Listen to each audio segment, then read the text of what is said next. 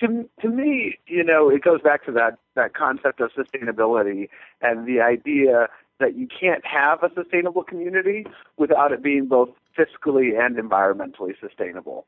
And so it's so key. And frankly, the same sort of decisions that have made our towns not fiscally sustainable have also made them not environmentally sustainable. So I think there is a connection there. It's our Strong Towns membership drive. To become a member of Strong Towns, go to strongtowns.org and sign up today. Hey, John. How you doing? Hey, Chuck. I'm great. How are you? Good. I'm doing really well. Are you in Boise today? I am in Boise today. I've been traveling a bunch, but I'm actually home just for a few days here before I take off to head down to Texas, where I think I'm going to catch you briefly in person, which will be great. You and I are going to cross paths down there. That's going to be wonderful. Hey, we're doing our membership drive this week. I'm reaching out to members. You're a very special member for a number of reasons we'll get to here, but I want to give people a sense of who you are and what brought you to Strong Towns. You're the executive director of a group called Conservation Voters for Idaho. And I think just right off the bat, what's the intersection of Strong Towns and conservation for you? To me, it goes back to that concept of sustainability and the idea that you can't have a sustainable community without it being both fiscally and environmentally sustainable. And so it's so key. And frankly, the same sort of decisions that have made our towns not fiscally sustainable have also made them not environmentally sustainable. So I think there is a connection there. Although, I actually did not come, I had a different job when I first encountered Strong Towns.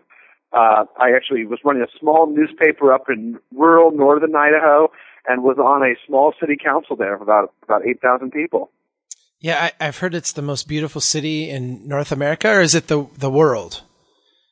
I think either one of those options is good. Best city in the world or best city in America. Either one of those options, Sandpoint, Idaho, great place, and one of my, one of the places that I most feel connected to still today and really care about. And it was that caring about that place and caring about that small city that I lived and worked in, and that is actually still so important to me, that drew me to Strong Towns. This is actually my second appearance in a pledge drive time period for this Give to the Max stuff. I just realized this the other day. Wow. I was going back through the way old blogs, and so this is from November 16th, 2011. You wrote a post on the Strong Towns blog pointing out the need for more resources so we can expand the work, and I think that's still true today, although the organization has certainly grown since November 16th, 2011. And I had written into you at some point, and you quoted me on there. It's John from Sandpoint, Idaho. And what I wrote then was, I'll just quote from that post, as a councilman in a small city, population 8,000, your podcast and blog are invaluable jumping off points to exploring how to preserve the resilient, financially responsible, family-friendly community we want to remain. Thank you for your ideas and passion. Wow. I'm sad to say that I don't remember. That's awesome. I really appreciate you pulling that back up, because we get a lot of stuff like that, and it's wonderful. But that's special. The best part about this is, as I wrote that into you, I read you posting on the Give, and then I promptly failed to give you any money and donate to Strong Towns for the next 3 years. So I think that really shows you how well that worked, right? And I think that, to me, when we think about Strong Towns, and we're in the middle of one of these periods where we're really asking people to give, I'm a really bad example. So give sooner than I did. I think it took me 3 years since then. Well, I was benefiting from all the Strong Towns information. What was helping me grow? Well, I felt inspired to send you a personal note and thank you for it. Before I actually made my first contribution to the organization. And it doesn't have to be a lot, but it would be great if you're finding this value and you send a note over to Chuck. To actually have people give would be really wonderful. And that's why I gave, was the same reason that inspired me way back there in 2011 to send you a note and thank you for how the work was helping us build a stronger town in North Idaho. That's amazing. Yeah, I do run into people all the time who come up to me and say, Chuck, I love what you guys are doing. It really makes a difference for us. I've been meaning to become a member, but I just haven't gotten around to it.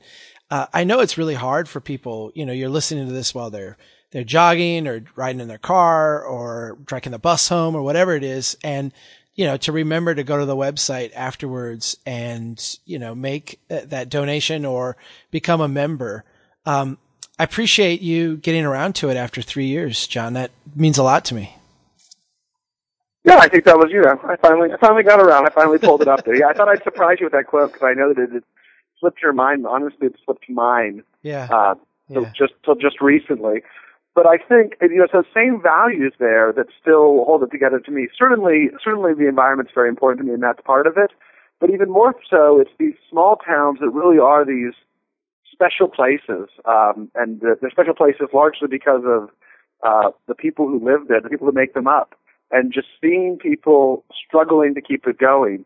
I mean, watching how we had roads in town that hadn't been repaved in, 20, 40 years, looking at a water system that was becoming less affordable for people in town to actually be able to afford to pay their water bills. And you look at those kind of things and you say, we can't keep going down this path. We need to find a better way. And we were lucky in Sandpoint that we had some time left, and we had some ability before things really got out of control. Sure. But to me, that's the whole power of the Strong Towns thing, is the message, is this idea that we can, work together in our towns in a very humble way to actually make them stronger places that will allow them to last for another generation.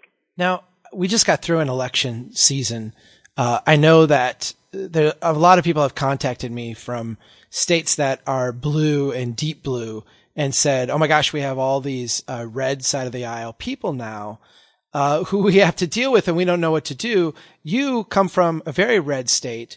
I have been amazed by you in a number of ways, but one in particular is how you have been able to frame a conservation message, a strong towns message with people regardless of political party. How has the work that we've done here helped you to be able to do that? Well, I think it definitely helps to think of these issues as, we all agree that the numbers have to work, right? The math has to work. And both political parties have avoided that reality. Whether it's to spend more or cut taxes, either way, we've seen the political parties really move away from the math, and you have to do the math. And I think that's the core message of Strong Towns. I think pointing to that problem is actually one of the big values of our movement. And I think there are liberal solutions and there are conservative solutions that both can work. They're distinctly different than each other. There are also conservative solutions and liberal solutions that just won't fiscally balance out. And I think the important message of Strong Towns is to say, look, you can approach these problems from a variety of directions, but if your math doesn't work in the end, it just doesn't work at the end. Right. You can't fabricate the numbers because there is actually reality, and it will come down on you. Rhetoric isn't enough to drive off the fiscal realities we face, and neither is, frankly, continually just taking out more and more debt, which we've seen both Democratic and Republican administrations do. Right. So that's certainly not a partisan critique, which I think is part of what makes it a powerful one. The other thing I'll say, though, that I've come to value more and more, and this is a relatively new concept, I think, that we've been throwing around, but this concept of a strong citizen, someone who's looking out for their neighbors. And what's made us effective in my small world of politics here in Idaho is trying to find people who are strong citizens. And I guess I just want to give you like an example of what one of those people is to me, because I think that helps demonstrate what it means to build strong towns. Yeah, please do. So there's this guy. He's a Mormon Republican rancher out in Leadore, Idaho, which is like in the middle of nowhere. It's a town of maybe 100 people, and that's probably being generous. Out in rural Idaho, and his family probably makes up a quarter of the town or something like that. And so I was out there with him in October of last year. I guess it was a little over a year ago now. His name is Merrill Beeler.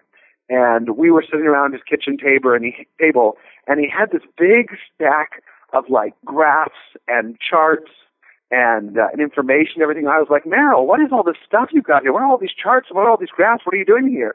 And he said, oh, John, I'm just researching the snow load. And I said, oh, why are you spending all this time researching the snow load? And he says, well, you see, we have a requirement in Lemhi County, which is where he lives, that you have to build for a 60, 70-pound snow load. But what the data shows here is that you only need to build for a 30-pound snow load. We never have enough snow to actually go over that limit. Wow. And it costs thousands of dollars more to build for a 60-pound snow load than to build for a 30-pound snow load.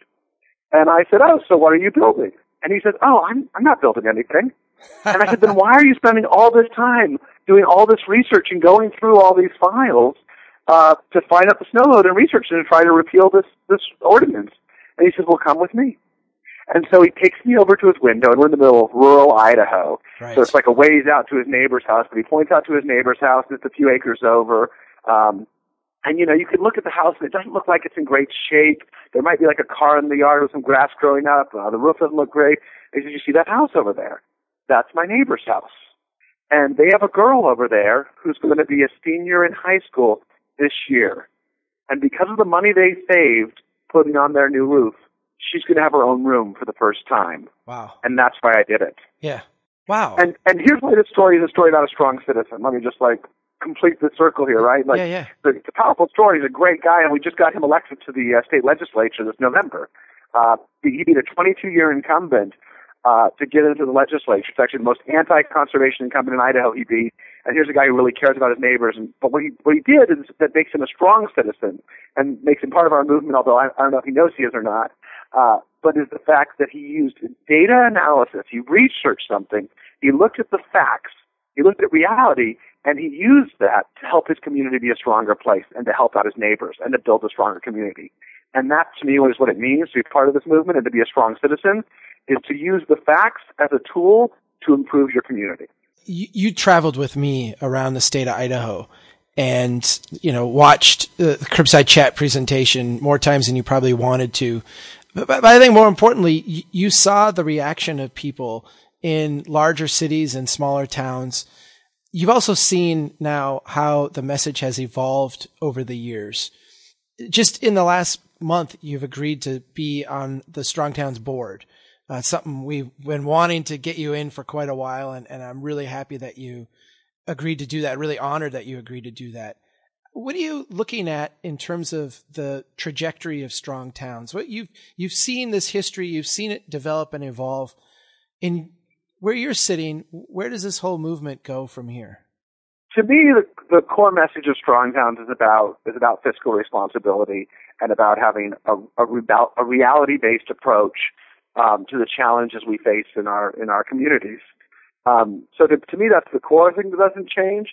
But I think we're seeing a moment where there's a lot of different opportunities, and I think sort of the exciting thing about Strong Towns right now is that it isn't absolutely clear what that next step in the journey is going to be. There's probably 20 different types of ways we could pursue these objectives and pursue spreading this message. And perhaps one of the most exciting things about that is the role that our members continue to have in how we think that through and how we approach it. So to me, that's what's really exciting about being on the board right now. Is it's a moment of real key shift, and I'm not totally. I don't know that I'm totally convinced of any particular direction yet, other than the fact that we need to continue to find ways to spread our message and spread it to a larger group of people, and also find ways to help people apply it. And I think that application will look different from different places. I think that you'll find conservatives find a way to apply it, liberals find a way to apply it, ways it's applied in the South, in the West, in the East, in the Midwest, in all sorts of different ways. Hey, John, thanks so much for being a member.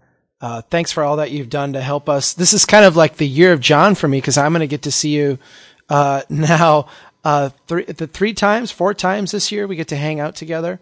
So I feel very lucky. Thanks so much. Yeah, thank you, Chuck. And, keep doing what you can to build Strong Towns. I just always wanted to say that to you. We need your support here at Strong Towns. Become a member today by going to strongtowns.org.